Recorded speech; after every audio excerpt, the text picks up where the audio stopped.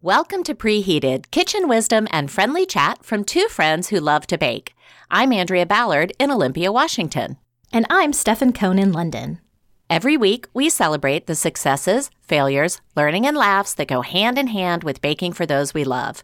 This week, we're wrapping up Bread Month with a review of our monkey bread and introducing not one, but two bake-alongs, a white yeast loaf from Australia and my favorite no-knead sourdough. Also, the Preheated Book Club is back with some titles that fit perfectly into our month of dough. So grab yourself some coffee and get ready for some sweet talk.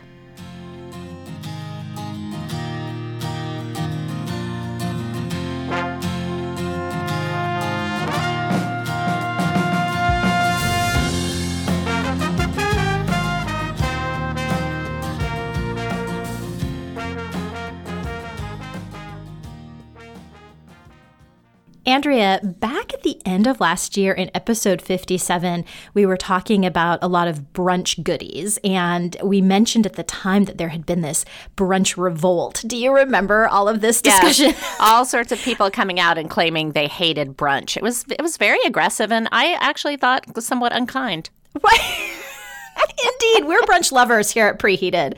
Well, apparently they did not get the brunch hate memo in the UK because sales of sourdough bread are up 40% because of how much Britons love their brunch. Oh. Now, apparently sourdough is the loaf to have with your brunch when you are eating out.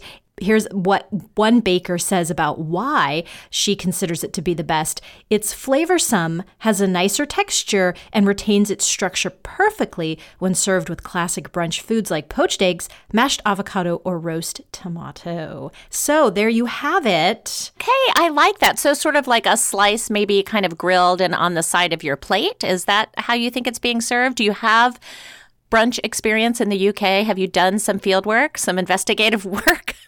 I do a bit. Yes, thank you. I do. And, avocado on toast here, which I think still in the States is really huge. It's just out of control here as well. And so you'll often see that. And, one thing I really love that they serve at breakfast time or brunch time here is baked beans. And it's such this different. Oh, sorry. What? No, it's actually at breakfast. That was my first. I will admit, at breakfast, it was my first reaction a bit too. But it actually goes really well, I find, with eggs and sausage or bacon, and then you have your baked beans, and you kind of scoop it onto your toast, your sourdough loaf as well. I think it works. So I guess I do like a huevos rancheros. I do like a black beans with the eggs in that dish. So I guess I revoke my earlier sound of disgust, and I am willing. When you said baked beans, I immediately thought of kind of that can of Hormel baked beans with like the pieces of bacon in it, and it's kind of sweet. Oh, no, that's exactly what it is. Oh, okay.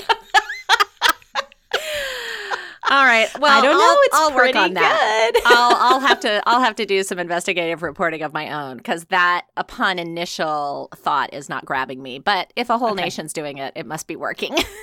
A whole nation's doing it and is embracing brunch and the sourdough. So just wanted to pass that along during the last week of Bread Month. And speaking of your lovely adopted nation and what they're doing, I'm baffled by something, and I hope you can answer this for me. As you know, I have the Waitrose magazine app on my phone, and I just love getting my monthly Waitrose magazine here in Olympia, Washington.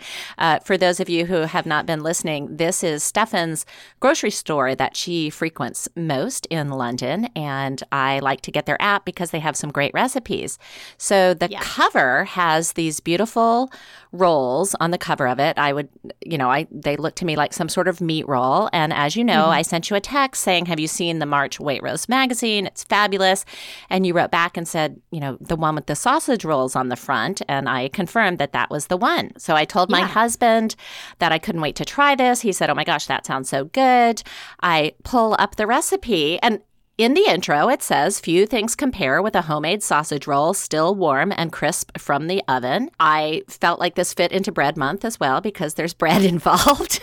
Totally. Yes, hot and crisp from the oven. There you go. And then as I read the recipe, the one thing that I found a bit shocking, and this is where I need your help, nary a sausage to be seen.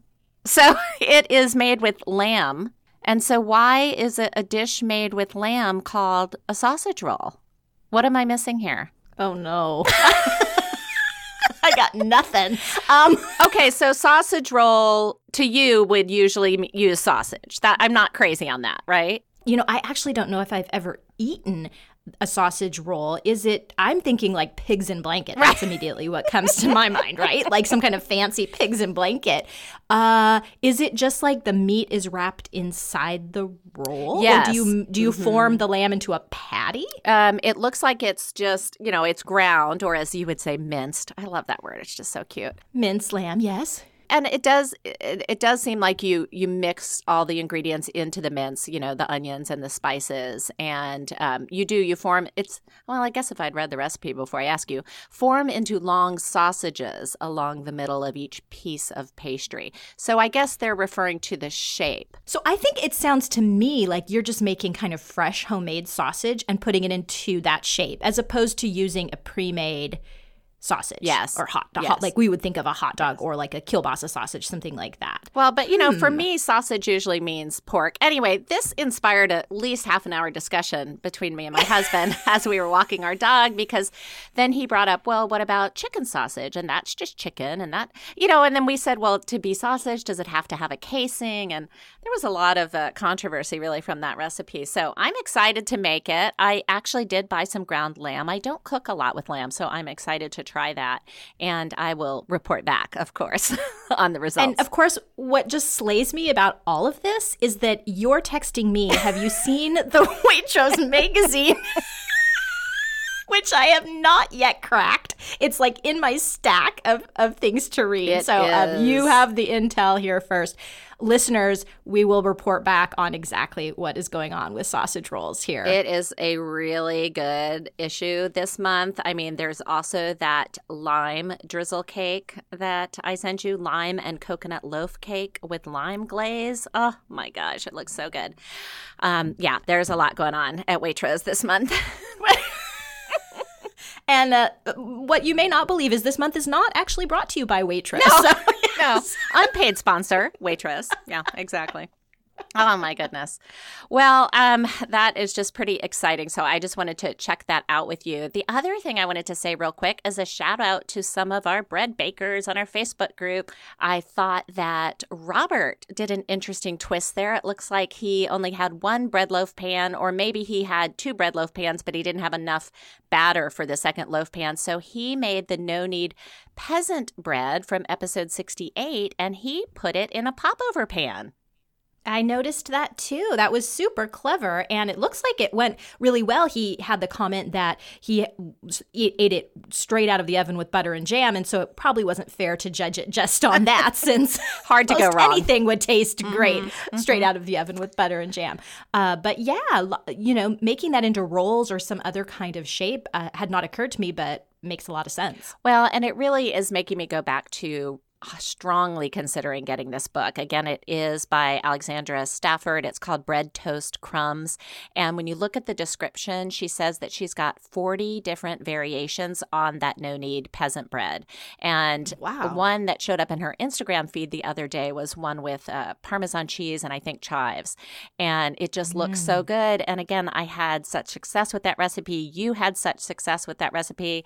It looks like our listeners are having great success with that recipe. So I think I'm going to start doing the variations and have a lot of fun with that. Yeah, so check back too. I think that is a cookbook worth revisiting down the line. Yeah, for sure. Well, speaking of this week's recipe, Andrea, we went over to the sweet side for our homemade monkey bread. This is sometimes also referred to as a pull-apart cinnamon roll. You and I think, had both had plenty of experience eating this treat, but none baking it. This was a recipe from Sally's Baking Addiction.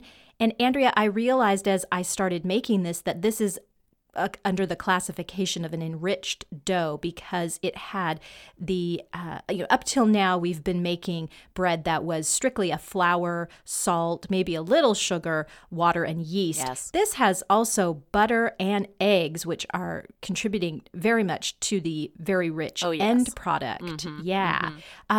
And then you bake it in a bundt pan, which we loved as well. This rises overnight. Then you take it out and form it into balls. Roll those balls in melted butter and a cinnamon sugar mixture. leave for a short second rise, and then bake it. Andrea, this was fantastic. It was a showstopper, very impressive to look at, super delicious to eat. How did it go for you? I would agree with that. It was incredibly delicious. It was maybe not as much of a showstopper as yours, because one thing I did a little bit differently was I decided to make it in the mini bundt pans. So it was very cute, don't get me wrong, but maybe not quite as impressive. And the reason I went with the mini bundt, I had mentioned to you that my primary experience with monkey bread is at office potluck type situations. And there's always been two things I didn't really like about monkey bread. Number one, I don't like the name. I think monkey bread is not appealing. I don't think of the monkey eating something as a pleasurable thought or eating a monkey as a pleasurable thought. So there was nothing about that I like. I would rather call it pull-apart cinnamon bread. The second thing is when you make it in one big bundt, it's sort of like everyone just diving in and grabbing and using their hands. And the ones I've had at my office parties typically have like a sticky caramel glaze on it. And so then you're getting your hands all sticky and you're seeing people kind of lick their fingers and then they're reaching back in. I mean, I'll stop there, but just suffice it to say that I immediately thought to myself, a mini bundt might be the way to go here, because then each person can have one and there's no, sharing or that kind of thing. Yes. I did think the recipe was pretty easy. I had a couple of questions for you. So when making the dough, as you mentioned, it's the active dry yeast and some water, which of course you have to activate the yeast. So it's not like the instant yeast we used in prior recipes. Some unsalted butter, some sugar, some eggs, some salt, and some all-purpose flour. She recommended Red Star Platinum yeast. Is that just a, marketing type thing or a sponsored post type thing, or is there really something special about Red Star Platinum yeast? Because I had never heard of it and I've never used it. I have used it. I used it for my bread machine yeast. Okay. I can't remember off the top of my head if that was the platinum or if that was their specific bread machine yeast. But I don't see, obviously I didn't have that here. I did not use that in this recipe and I had great success. So okay. I'm not sure if that's just someone who's, sponsoring her or this recipe. I don't know why it would be different. Yeah, and maybe she's just had really great success with it and she just knows that it works really well with this. But it was one of the few recipes I've seen where she recommended a particular brand and then the instructions actually change depending on whether you use that brand or not. So, down in step 4, she says if you did not use the Red Star Platinum yeast, cover the pan and allow the dough balls to rise again for about 45 minutes. If you did use the Red Star Platinum yeast, move ahead to the next step and bake right away. Right. I read a lot of the comments on this. I thought they were pretty interesting. And I noticed a couple of people skipped the rises. They even skipped the 8-hour rise. They were like, still baked up just fine. Yep. Yeah, I had that exact same thought, Andrea. And part of it was a frustration because I made the dough. It came together very easily. And then you stick it overnight. Mm-hmm. Well, that required me, if I wanted to eat them for breakfast, which I did, to get up a little on the early side for my taste. Yeah. Luckily, I was having a brunch because I love brunch. And so I got up at 7:30 and pulled it out of the fridge and started that. But still, I had to do that to get it ready for the 10:30 brunch. Yeah, so I had that thought too, that if I do this one again, that I might just see how it works, just doing maybe a 2-hour rise or, until doubled at room temperature, not in the fridge. Not in the fridge. Punch it down. Yeah, exactly. And see what happens with that. Yeah. Because I don't see how that would affect it. Yeah. Okay, good. And a lot of people also commented on the dough being hard after that first rise. I did not have that problem. Did you run into that? I did. In fact, I have a note. So in step 4, she says, punch the cold dough down very gently. There was no punching that down. Like, it was very stiff. It had definitely increased in size. I could tell that the yeast had worked, but it was not fluffy or punchable. And to the point that I thought, I've killed my yeast. Yeah. I'm going to make these balls and do the second rise. It's going to be a dud. And but it didn't. So it was a spectacular success in the end. Mm-hmm. But at that point, with that very cold dough, I did I was losing faith. So, Okay. yeah. I guess if that happens to you, it doesn't matter. Right. It still works. Don't worry. And that is the main reason I wanted to point out the comments. There were so many people who said they had trouble with this instruction or that instruction, but they soldiered on and it turned out just fine. So I think that's something to keep in mind. So once you've risen your dough a couple of times, you, as Stefan said, you dip them in some melted butter that's got some, and then dip them in a second time in a mixture of sugar and cinnamon and vanilla. So you get this nice coating on the balls, and then you place them into your bundt pan. I had to do a little math here because with my mini bunts, I only have 4 of those. So I cut the recipe in half, and that actually perfectly did 4 mini bundt pans. And she states you'll need 40 to 45 balls total. I cut that to, I decided that was going to be like 20 to 22 balls. And so I used my food scale and I actually weighed each one to make sure they were about the same. And so I got 5 ball. I ended up with 25 balls, 5 balls in each mini bundt pan. And that just filled it perfectly. I let them do that second rise for 45 minutes. And then I baked those. And when they popped out, I didn't have to put the foil over the top. She mentioned you can do that if they're browning too much, but I didn't have that problem. I popped them out. Of course, they popped out so easily because I did use my Baker's Joy, as I now do every time I use a bundt. You're so lucky. I know. Sorry to, really kind of throw that in your face. I know. Yeah. You're teasing me. And then I did a lovely glaze. The glaze was confectioner's sugar and just a tiny little bit of heavy cream. Actually, I didn't have any heavy cream on hand, so I just used milk, and that worked just fine, and a little bit of vanilla, and poured that glaze on top. And they just were so good out of the oven. She does mention in step 7, monkey bread tastes best served on the same day, but will stay fresh for 3 days if stored covered at room temperature or in the fridge. So I wanted to ask you if you had it all on the first day or if you had some on subsequent days and how it tasted to you.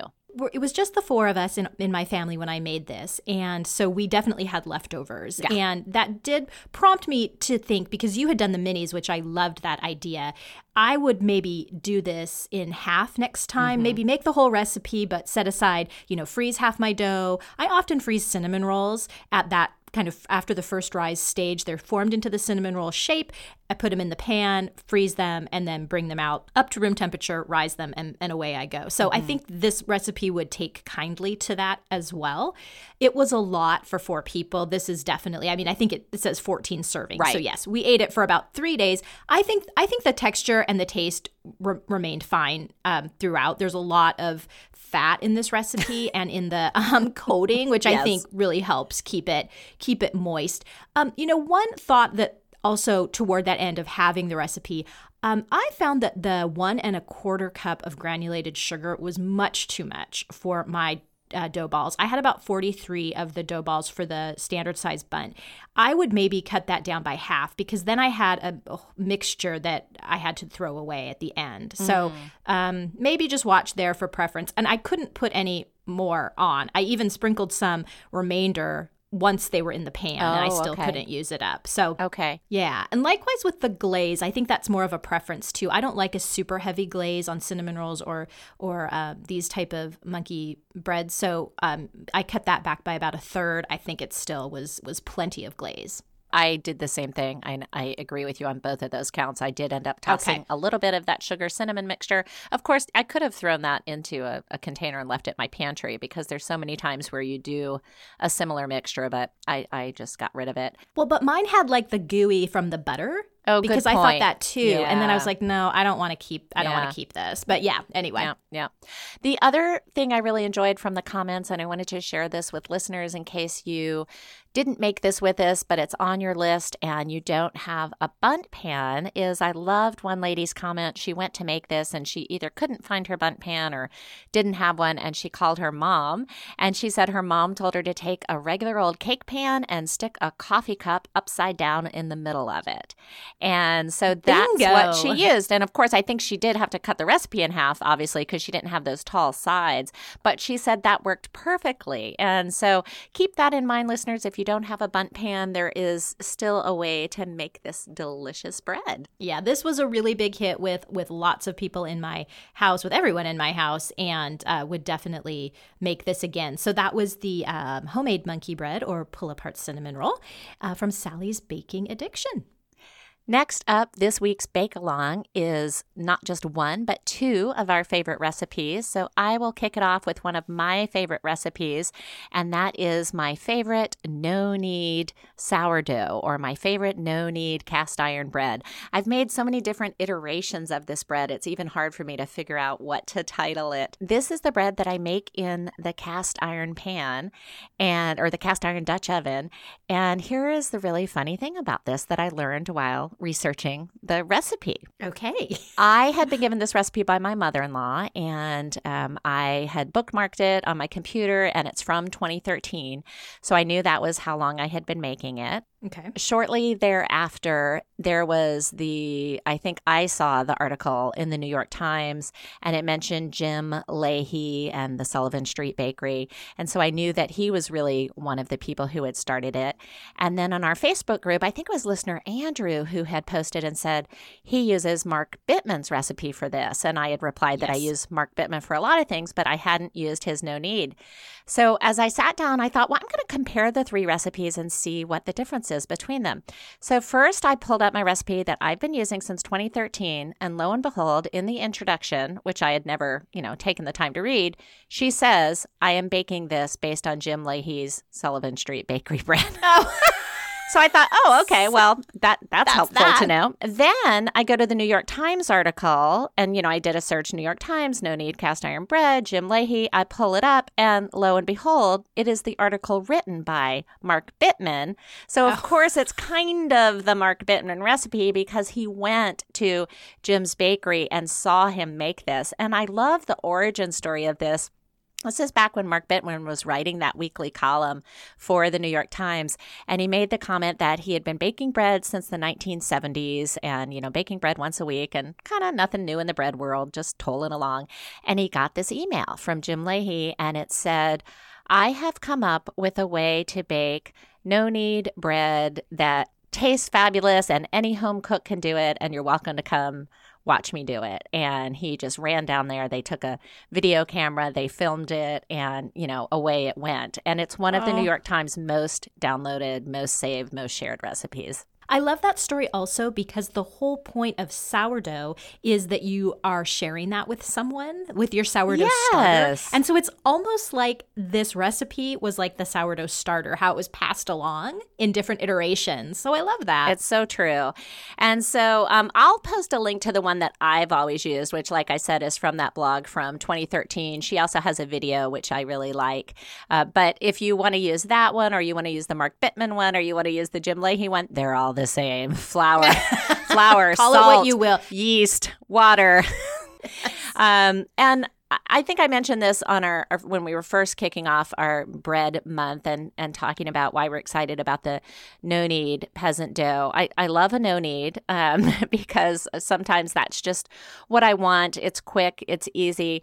But the only downside of this particular recipe has been that it requires the 12 to 18 hours of overnight. But I have found that it's very forgiving.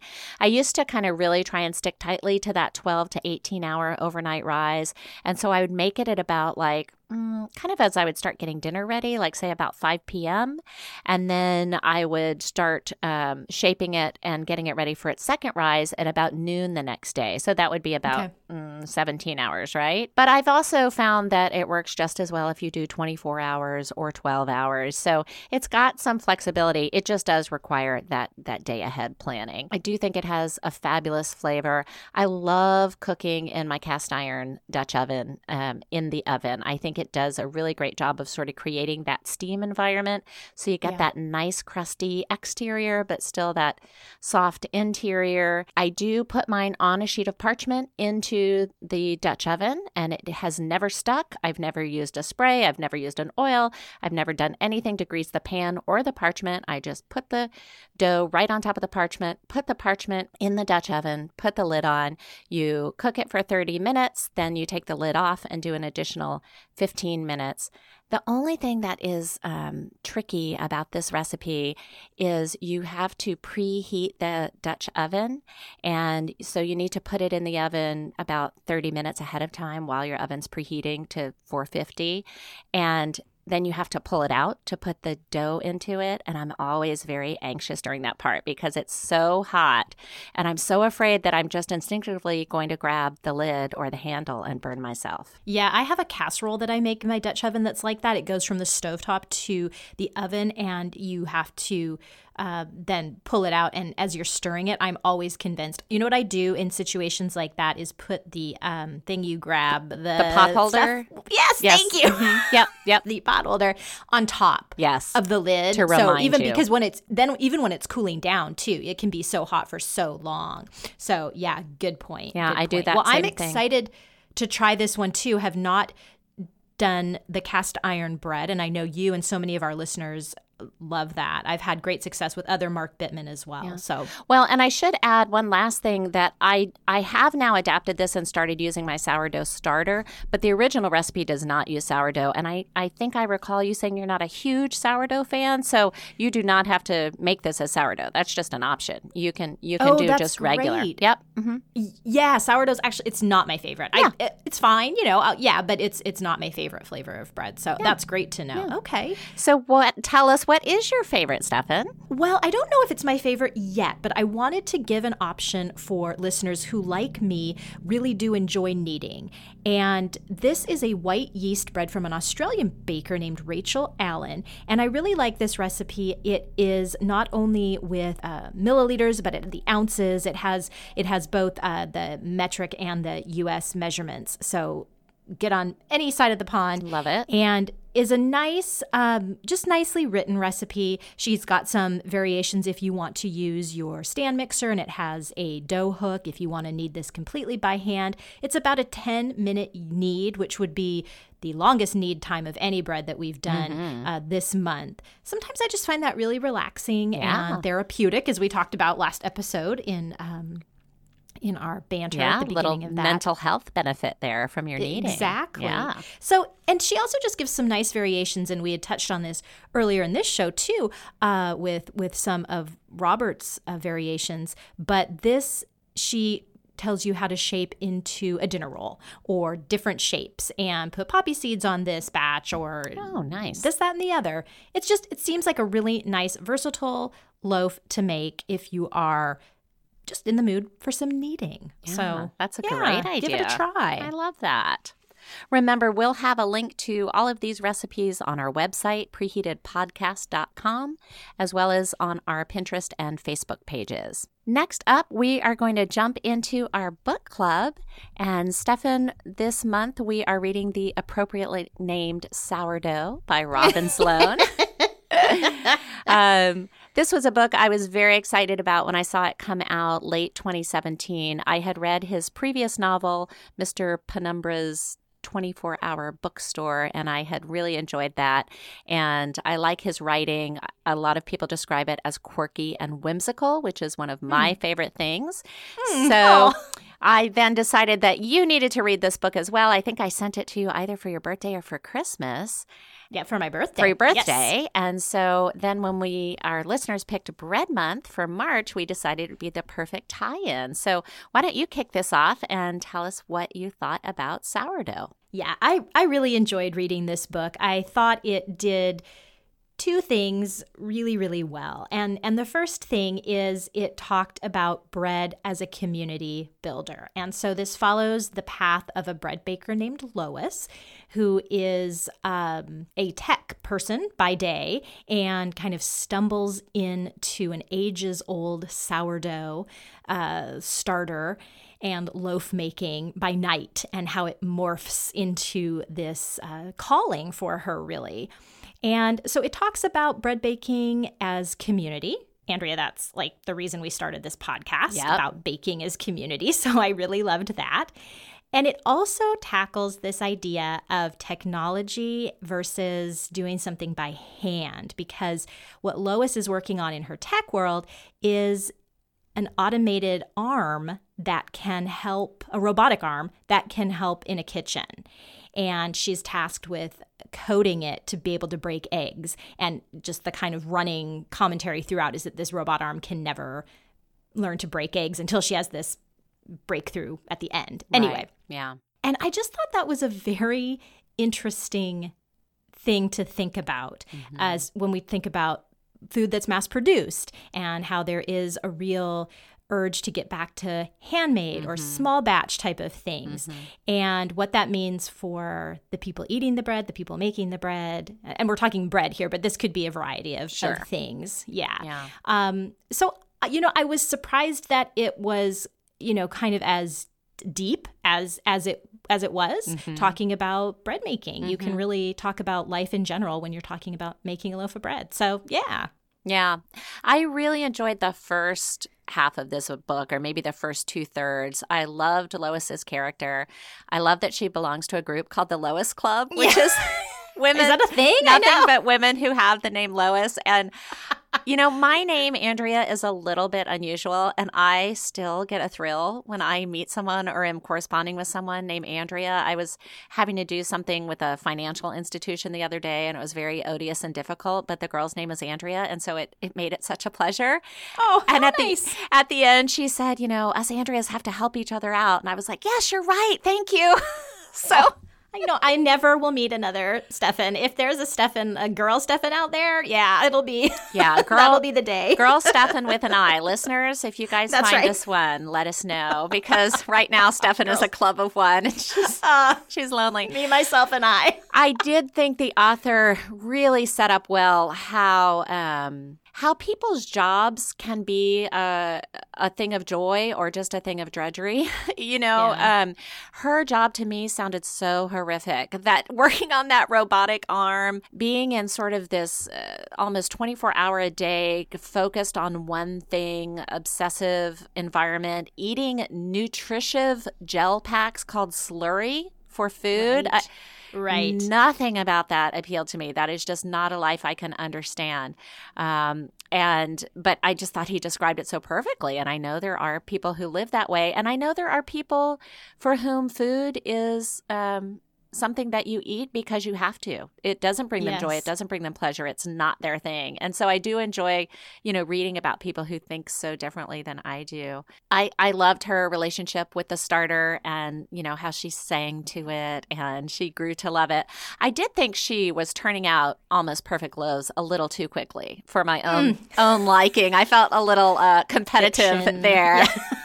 I thought, wow, what has she been doing this for a week? And she's now turning out sourdough loaves that her corporate cafeteria wants to purchase from her. Right. Yes. Yeah. Indeed. Yeah. I think where the book lost me was toward the end, with the lembas, the experiment going on in the lab about a different type of food that could maybe. Again, it's kind of an interesting sociological thing, a food that is not necessarily bred for taste, but bred for reproducibility and maybe being able to feed masses of people. And you think about areas of our world that have severe hunger problems and, what could this do for them? It went a little off the rails for me at that point. But overall, I would give it, I think I gave it 3 stars. I wish I could give it 3.5. My rating system only allows full stars. So it wasn't quite a 4 for me. It wasn't a 3. It was kind of right in between. Yeah, I'd agree with that 3-star because the end kind of has this, the thing that ate Brooklyn. Right. That just seems silly. Not. It doesn't work. Doesn't work. Didn't work for me. But it fit perfectly with this month. And I love reading about baking and bread making and people who love to do that. So I wanted to just quickly, if folks are motivated to read more about baking or bread related, I've found this series, and I haven't read this, Andrea. It is by an author Judith Ryan Hendricks, and her first book is called Bread Alone, and it is about a baker who escapes LA for the simple life in Seattle. It is very well regarded, like New York Times bestseller. She has 2 sequels to it, which are kind of progressively less, people are less enthusiastic about them, but I did think that was a good series to look up if you were into bread making. Yeah, how have I missed that? I'm shocked. And then the other one, I would be remiss to not give my pal Janet Ivanovich, the Stephanie Plum series. Her second book in that series is called Two for the Dough. That's a great one. Perfect. Has nothing to do with baking. Okay. But there you go. Well, listeners, if you guys read Sourdough, we will put a post in our Facebook group, and we would love to hear your comments on what you thought about the book, or if you have any other baking-related cookbooks or fiction books. Obviously, Stefan and I both love to read. We know a lot of our listeners love to read, and we're interested in your bread baking book recommendations. Well, the timer's buzzed, and we've got to get this episode onto the cooling rack. Next week, we're kicking off April with that zingy, zesty favorite, citrus. Join us for 5 weeks of tangy recipes to usher in the first full month of spring. Remember, you can find us and our featured recipes on our website, preheatedpodcast.com, and on Facebook, Pinterest, Twitter, and Instagram, where we're at PreheatedPod. If you like our show, please tell a friend and consider ranking and reviewing us on Google, Apple, Spotify, or wherever you download our podcast. Until next time, thanks for listening and sweet dreams.